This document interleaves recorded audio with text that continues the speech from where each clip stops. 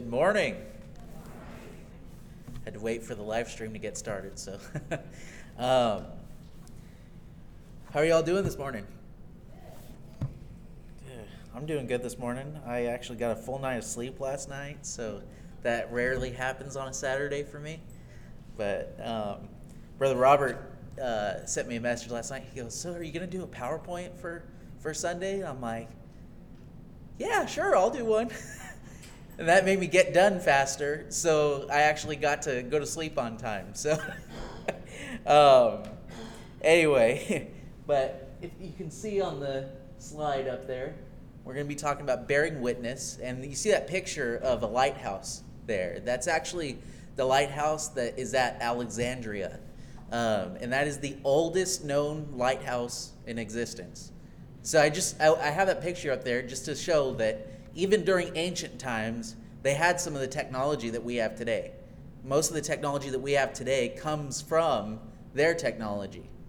So they had problems, and just like we have today, one of those problems was guiding ships safely into harbor so they wouldn't crash on the rocks. So what do? They built a big tall building and lit a fire at the top at night. And during the day, they had this big giant mirror that they would angle so that the sun would shine light out to the ocean so that these ships would know where it is safe to sail in. So I want us to keep that idea in mind as we go through this passage today. And that being said, I want to go ahead and pray for us, and then we'll open up God's Word. Dear Lord, thank you for bringing us all here this morning. Lord, I pray that you would help us to be good witnesses of you, Lord, in our lives. Lord, I pray that as we move forward this morning, that you would open up all of our minds and our hearts and let it sink in, let your word sink into our hearts so that we may be better able to share it with others. In Jesus' name I pray. Amen. So John is actually my favorite gospel. Because when John writes about Jesus, he has this sense of wonder at everything that Jesus does. He wasn't a super educated man, but when he's looking at Jesus, he's looking at it from the common man perspective. So he gets to see all of these things that Jesus does in his life, and he's just like, wow, Jesus did this. But at every step, when John writes, you see that showing through his writing. So in John chapter 1, John gives an introduction to Jesus. Now, if you've ever watched a boxing match or WWE even, I used to watch that when I was a kid. It's all fake, but boxing's not fake, but depending on who you ask. Anyway, but if you watch any sort of combat sport like that, you'll see that they always have a hype man. There's always a person that is talking about all this person's accomplishments and everything. And that is what John is doing right here to introduce Jesus. So he's giving this really great introduction of Jesus. And so I'm going to go ahead and read, starting at verse 1. It says, "In the beginning was the Word, and the Word was with God, and the Word was God. The same was in the beginning with God. All things were made by him, and without him was not anything made that was made. In him was life, and the life was the light of men. And the light shineth in the darkness, and the darkness comprehended it not." This is what I mean by kind of being a hype man. The darkness couldn't overcome him. That's what John's saying here. Then he says, "There was a man sent from God whose name was John." This is John the Baptist. "The same came for a witness, to bear witness of the light, that all men through him might believe. He was not that light, but was sent to bear witness of that light. That was the true light, which lighteth every man that cometh into the world. He was in the world, and the world was made by him, and the world knew him not. He came unto his own, and his own received him not. But as many as received him, to them he gave the power to become the sons of God, even to them that believe on his name, which were born not of blood, nor of the will of flesh, nor of the will of man, but of God. And the Word was made flesh, and dwelt among us, and we beheld his glory. The glory is of the only begotten of the Father, full of grace and truth. So something that we have to understand about this, first of all, is that John wrote this long after Jesus had passed away. This is written towards the end, so this is not one of the first books in the New Testament written. So although chronologically the events take place earlier, John wrote this actually quite late. So who is John writing this book to exactly? Well, he's writing it to believers. He's sending this book out to churches, that way they can read it and understand the gospel. But if John is writing this to believers, then what is the reason why he is writing this? He's trying to give believers at that time a tool to share the gospel with people. We can see this actually, John hints at this in John chapter 20, verses 30 through 31. And many other signs truly did Jesus in the presence of his disciples, which are not written in this book.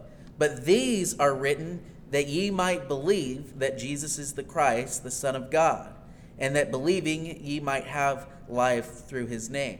So if John is writing this to believers and he says the purpose is that ye might believe, well, he's not telling believers that they need to believe. He's saying that you need to use this book and tell them this, that they might believe. So this is a gospel tool here. Now, why did I read the whole verse 1 through 14, really just to talk about, it's got the scripture out there, really just to talk about verses 6 through 8. If you saw in the first slide, that's what I want to focus on today, is just verses 6 through 8. And I'm going to go ahead and read that again. There was a man sent from God whose name was John. The same came for a witness, to bear witness of the light, that all men through him might believe. He was not that light, but was sent to bear witness of the light.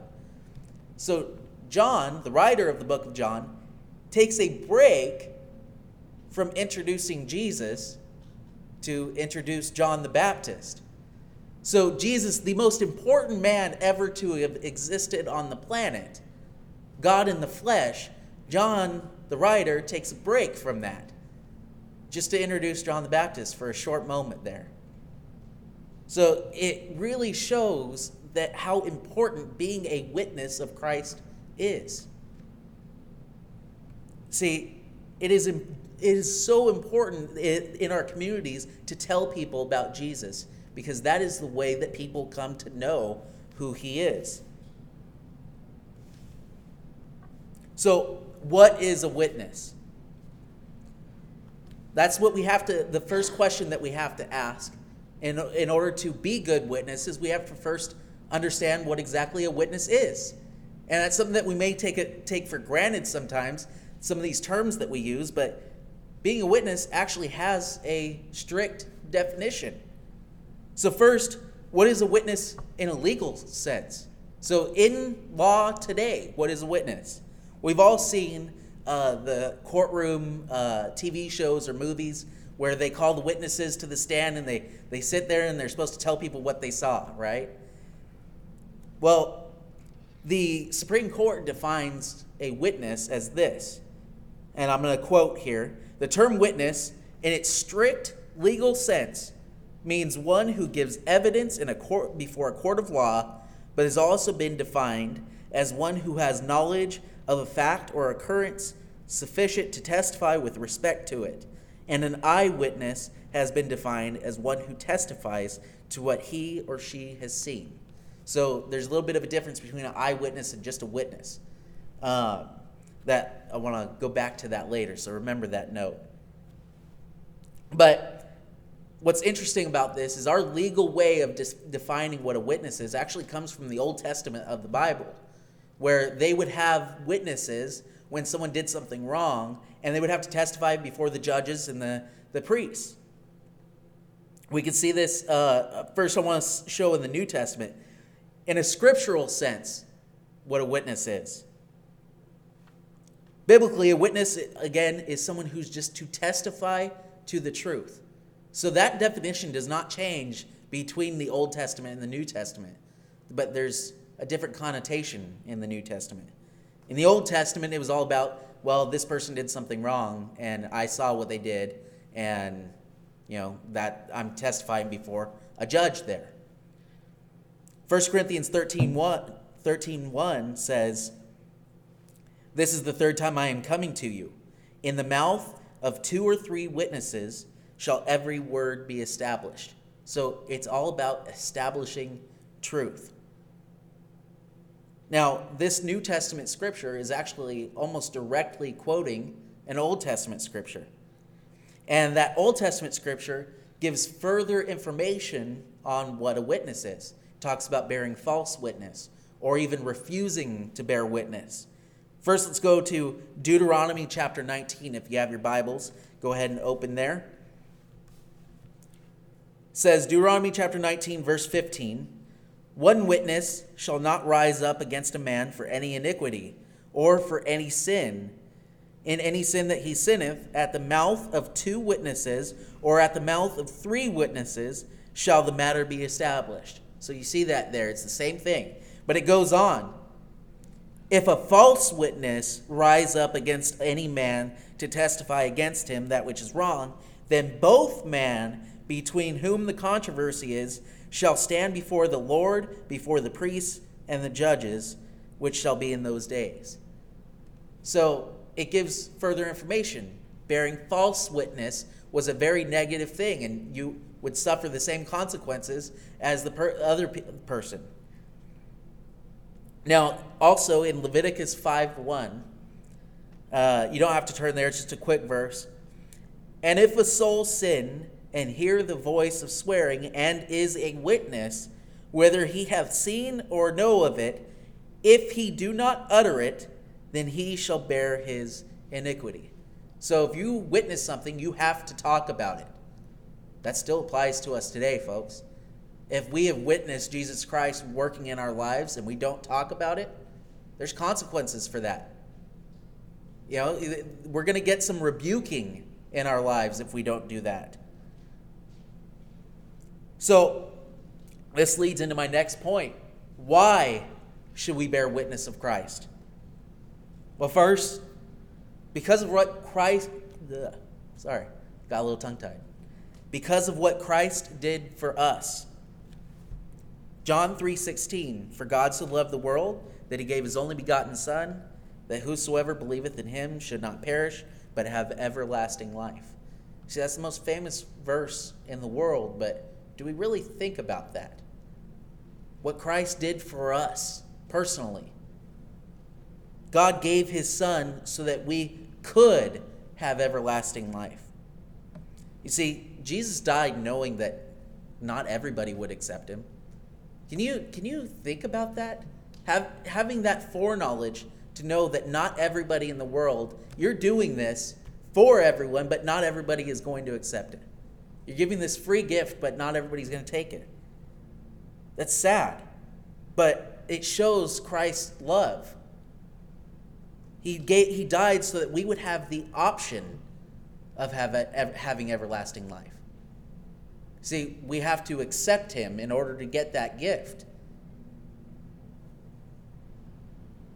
You see, before Christ died, we wouldn't have had the option. See, if Christ didn't come and die on the cross for our sins, we would all be going to hell no matter how much we believed in God, because the consequences of sin is death. But also, not just what he did for the whole world, but what he has done in our personal lives. I want to go ahead and turn to Mark chapter 5. And this is actually one of my favorite passages, but I'm not going to get into the whole thing today. I just want to point out one part of it. If you don't know where Mark is, it's right after Matthew. Mark chapter 5 is when Jesus goes over the sea to the country of the Gadarenes, and he casts the legion of demons out of this man. Now, most people preach this passage and they talk about spiritual warfare. But this passage is really all about what Jesus did for one man.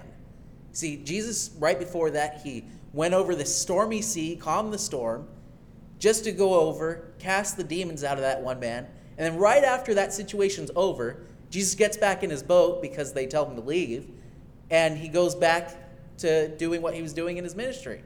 So he literally went there for one person. And I want you to see what Jesus tells this man to do. This man wants to follow Jesus with his life, but Jesus tells him, "Go home to thy friends and tell them how great the things the Lord hath done for thee, and hath had compassion on thee." So this man is wanting to travel with Jesus after this, but Jesus says, "No, go tell people what the Lord did for you." Notice how the man responds. It says, "And he departed and began to publish in Decapolis how great the things Jesus had done for him. And all men did marvel." So Jesus tells him, go tell people how great things the Lord did for you.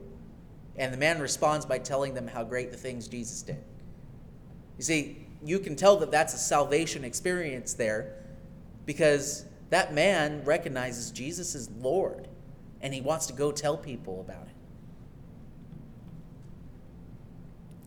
This is an awesome passage to get into this whole thing, but Jesus healed this man, and this man now goes out and tells his testimony. But that testimony was all that man had. You know how I know that? You can't be possessed of demons if you're a follower of God. You see, if you have the Holy Spirit dwelling inside you, then that space is already filled. So this man likely had no knowledge of Scripture. So he wouldn't have had a bunch of Scripture to go out and tell people, oh, the Bible says this, this, and this here. But this man had his testimony there. He was able to go tell people what Jesus did. Now, the same can be said for many of the other early followers of Christ. They didn't have the written gospel yet, but they knew what God had done personally for them. They knew the basic story of Jesus. So what I'm getting at here is we really have no excuse to not tell people what Jesus has done. See, you can get to people with just your testimony. Jesus even cites John the Baptist as one of the witnesses of who he is. See, people are important here. Jesus says that one of the reasons why we should bear witness of him is because we are his chosen instruments to show his light to the world. First, I want to look at Matthew chapter 5. And this is Matthew 5:14. Now, this is during the Sermon on the Mount, and Jesus had just got done saying the Beatitudes. Now, the Beatitudes are all the blesseds, right? Blessed are the meek, blessed are the poor. But when Jesus is saying all the Beatitudes, he is speaking to the multitudes, right? Now, when he gets a little bit later in the Sermon on the Mount, he turns to his disciples. He says, "Ye are the salt of the earth." And then in Matthew 5:14, "Ye are the light of the world. A city that is set on a hill cannot be hid." So, you know how the reason why we know that Jesus actually is speaking directly to his disciples, there is the word ye. So Old English is actually a little bit different than our language today. They had words for a direct address. One of those words is ye. It means you. But it's not you all, it's you. The few that are close to me. The Greek word there actually shows that too. So when Jesus is saying all of the ye's, he's talking directly to his church. See, in the multitudes, there were people that were unsaved there. So how could unsaved people be the light of the world? No, he's talking to his disciples. Ye are the light of the world.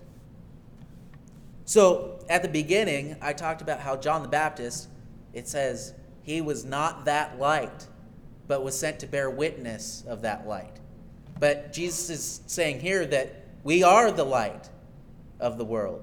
So how can we be the light and not the light at the same time?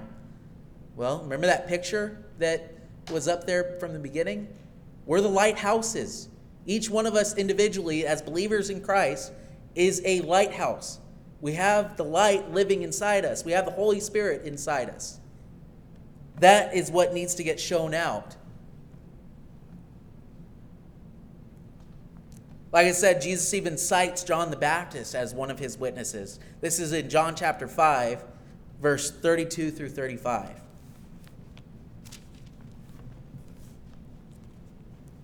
Sorry, I'm doing kind of a page turn this morning.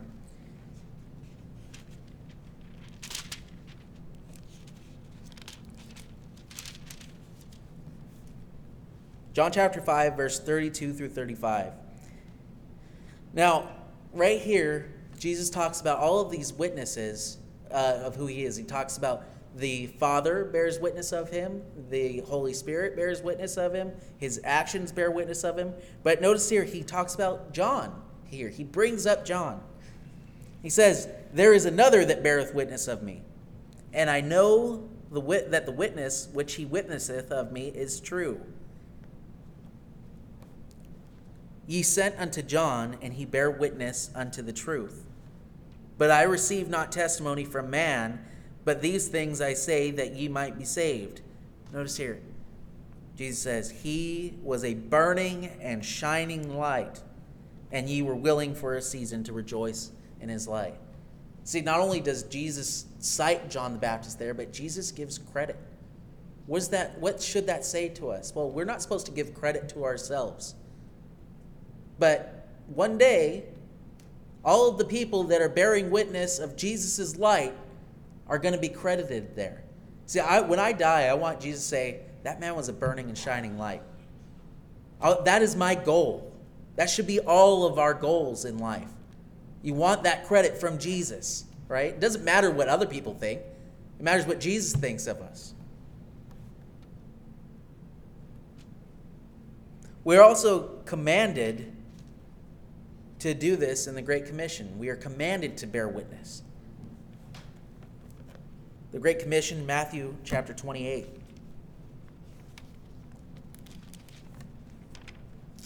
Go there really quick.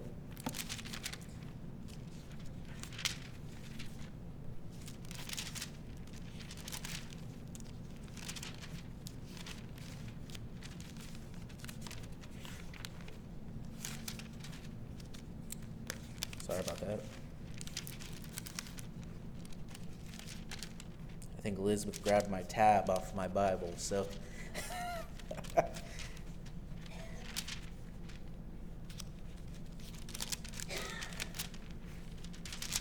At the very end of Matthew chapter 28, this is when Jesus is telling his disciples to go out.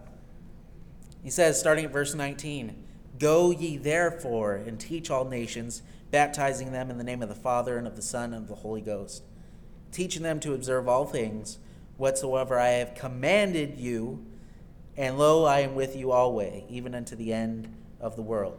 So simply put, we are commanded to tell people about Jesus. That's not just a, "you should do this." That's Jesus saying, "I am telling you to do this." Shouldn't be an option for us. Now, the last reason of why we should bear witness, and this is the hardest one. It's the saddest one to think about, and some churches completely avoid this subject. But the last reason of why we should bear witness is because, simply put, people will go to hell if we don't. That's a hard thing, a hard burden for us. But the Bible says that nobody can come to know God without hearing the word. This is Romans 10:14. "How then shall they call on him in whom they have not believed? And how shall they believe in him of whom they have not heard? And how shall they hear without a preacher?" Now, that preacher that it's talking about there is not just someone that stands behind a pulpit. In this sense, it is all of us. You see, preaching simply means to proclaim expecting a result. See, notice that there, though. Expecting a result. That's actually definition of preach. So you can't just tell people about Jesus, but your attitude has to fit it. You have to expect that people are going to respond to it.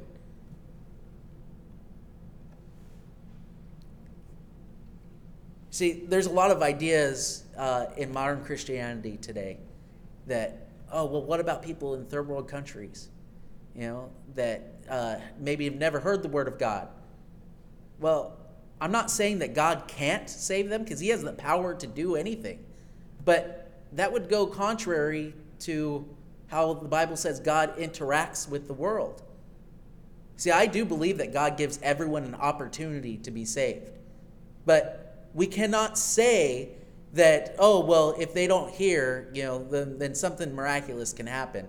No, that means that someone needs to go and tell them. You see, the miracle that God is putting in their life is a person telling them about the gospel, giving them a Bible or something. They have to have some way of hearing the word. You see, we can't give a cop-out answer to that. Are you going to really stand before God and go, oh, well, they had an opportunity. I didn't do anything, but, God, it's your power, right? That reminds me of actually at the beginning of the Bible when God is talking to Adam and Eve, and Adam blames the woman, right, for the sin. Adam says, the woman which you gave me. So Adam not only blames the woman, but he blames God for giving him the woman. Are we going to stand before God and go, well, God, you have the power to do it? God's like, well, I sent you. Right? I told you to go. So now that we have an idea of why, it's a command. People need it. Because we should be grateful of what Christ did for us. Well, now that we know the why, how do we bear witness? See, the how is very important too. See, there was a while there when I was a kid, I was like, I want to tell people about Jesus, but I just don't know how. That seems like kind of dumb to say, but that goes through the minds of a lot of people. They don't know how to put themselves out there to tell people about Jesus. So there are two forms of actually being a witness. And the first is actively, the second is passively. Now, don't throw stones at me when I say passively being a witness, but I will get into that in a moment. But first, let's talk about actively. How do we actively bear witness of Christ? First, through our testimony. As I talked about earlier, our testimony is our foundational evangelism tool. See, if you have nothing else when you are saved, you have your testimony of how Christ changed your life. Even if you don't know any scripture, you can still tell people about what Jesus did for you.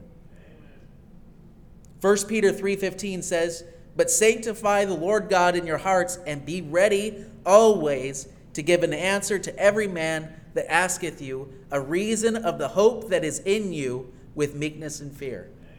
So we have to always be ready to tell people of why we are so joyous, why we believe that we are going to live eternally. See, if you can't give people an answer of that reason, then what good are you doing? That's what James talks about through the whole book of James. And we'll start to get into that next week. Little preview there.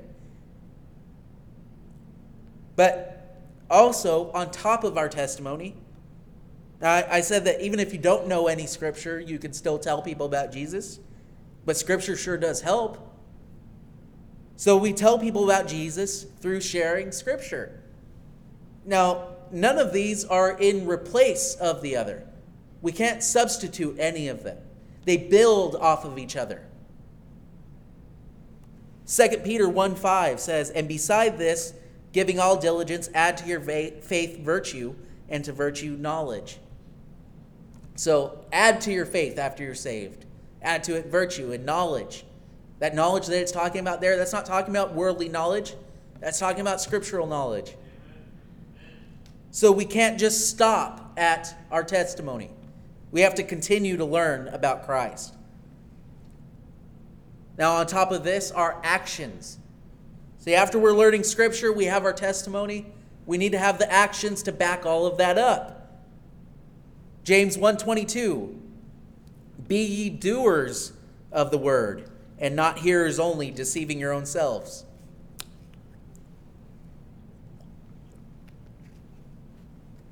See, James is a man of action. That's the whole book of James is about faith and action. We have to show people God's love. Otherwise, our words are empty. And we can be seen as hypocrites of the scripture that we share. See, if you're telling people about the Bible, yet they see you in other areas of your life and your actions don't back it up, you're going to go, that man doesn't really believe what he's saying. He doesn't live it out in his life. This leads me to, how do we passively tell people about God? Well, like I said, don't throw stones at me, because, see, I don't think that we're going to lead anyone to Christ by passively sharing Scripture, or passively sharing our testimony, or passively being a Christian. But, on the other hand, we sure can push people away passively by what we do when we think nobody else is looking. Passively through our actions. See, actions can be used to show God's love, but actions can also be used to push people away. Think about that same scripture. Be ye doers of the word, not hearers only, deceiving your own selves. You see, you are deceiving yourself if you are not living Scripture out. Also, through our words. We passively share Scripture. See, if you go to church on Sunday and Wednesday, and then in your life, people hear you swearing all the time and saying vulgar things, talking about things that are not of God, that's bad. You see, that's why Christians sometimes get a bad rap today. I can't tell you how many times I've talked to people and they call Christians hypocrites. Now, we're all human. We all have sin. And that is not why people should come to God, as the person. But we need to be good representatives of Christ. And our words can damage that. Joshua 1:8. This book of the law shall not depart out of thy mouth, but thou shalt meditate therein day and night, that thou mayest observe to do according to all that is written therein. For then thou shalt make thy way prosperous, and then thou shalt have good success. See, Joshua was going to go in and conquer the promised land there. That place was full of sin. And God is telling this to Joshua to keep his nose in the word and not let it depart out of his mouth. See, God's word was to be the only thing coming off of Joshua's tongue. He's only speaking about Scripture. Then it says, then thou shalt have good success. See, that same thing applies for us today. The world is sinful, and we are not to be of the world. We are supposed to be in the world, showing God's light to the world. Now, the last way that we passively witness, this is the bow that ties it all up together, through our attitudes. You see, you can do all of the right things. You can say all of the right things. But if your heart's not in the right place, people see that. You see, if I'm telling someone about Jesus and I'm not excited about it, if I'm like, I don't really want to be doing this right now. I don't want to be out here door knocking. I don't want to be out here passing out tracts. If I have that general attitude, people notice. I used to talk about, well, when someone asks you to come and help them move their house. Say I had a friend that asked me to come and help him move. And I go and I do it, right? And I say I'm going to be there. I show up on time. I have the actions to back up what I told him. But I get there and I'm moping the entire time. acting like, oh, I've got other things to do. I don't want to be here. Do you think that that person is ever going to want to ask me to help them move again? Probably not if they have a choice, right? I mean, you could always use an extra pair of hands, but you're going to look for someone else before that person that doesn't want to be there. See, our attitudes can very much damage our testimonies. But if our attitudes are right, if we are excited about what we're sharing, then that is how things sink in for people. If we are just so overjoyed, people are going to be like, hey, what is different about you? I want what he has, right? Seems like everything's crashing down around his life, but he's still doing good. I want that. And when we think about it, we have eternity with Christ. That is something to stay joyous about, even when times are hard. In conclusion, I want to talk about that lighthouse again. Because it's such a good picture of people, right? Especially these ancient lighthouses. So I want to talk a little bit about how it worked again. You see the flame that's at the top, right?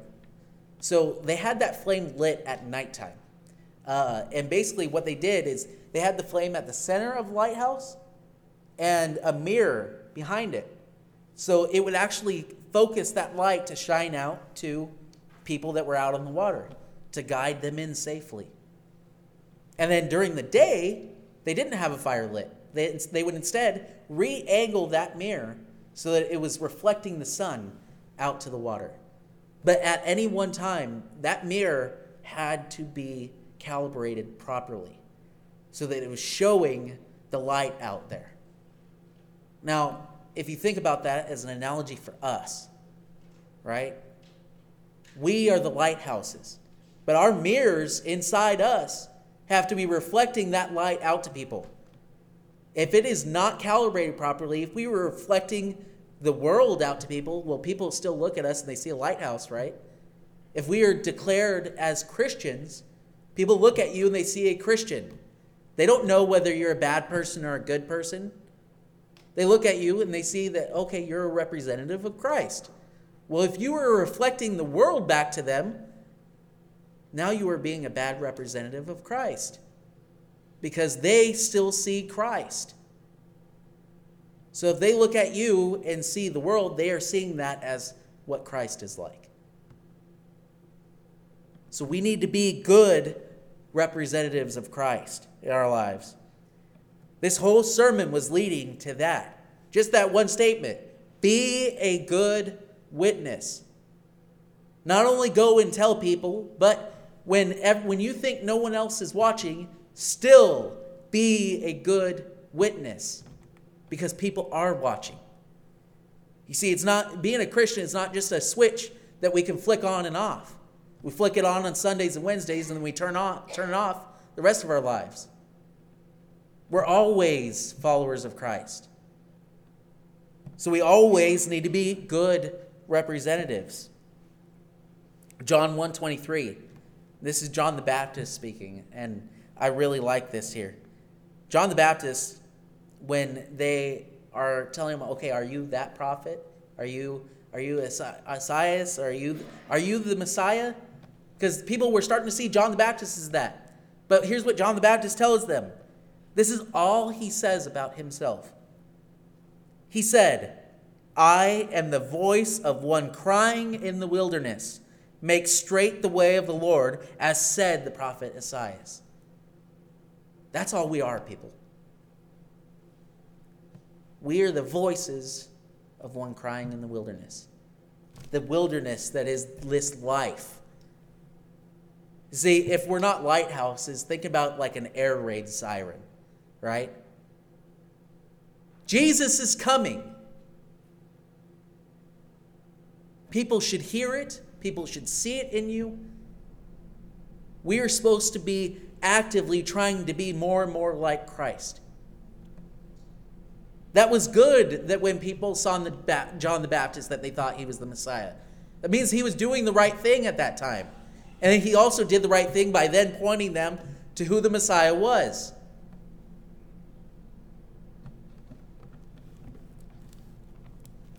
So again, be a witness. Just do it. Just tell people about Christ.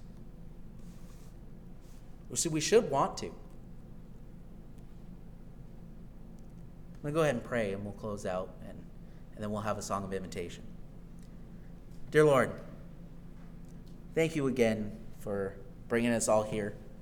But now, Lord, I pray that as we go out from here, that we would continue to be witnesses of you, Lord, and that we would realize that it's not a switch that we can turn off. We're either being a good witness or a bad one. There is no just not being a witness. Lord, I pray that you allow your word to rest on our hearts this week and allow it to change us, Lord. In Jesus' name I pray. Amen.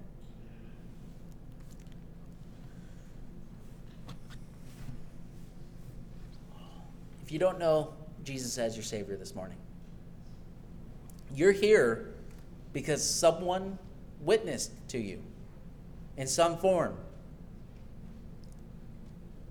At some point in your life, someone actually followed what Jesus was saying here.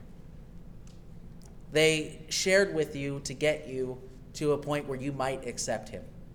You see, in the Bible, there's a story about this man who was on a bed, and 4 other men brought him to Jesus. They tore the roof off a building to lower him down. And Jesus, it says that when Jesus saw their faith, he healed the man.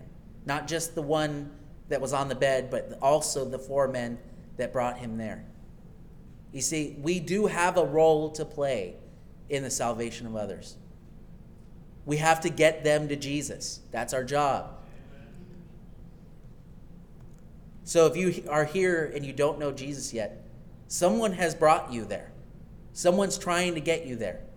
Would you accept him this morning? All you have to do is pray to him. Ask him in your heart as your Lord and Savior. Repent of your sins. And then you will start a journey that will last the rest of your life, where you get to get closer to Jesus and then be with him for eternity.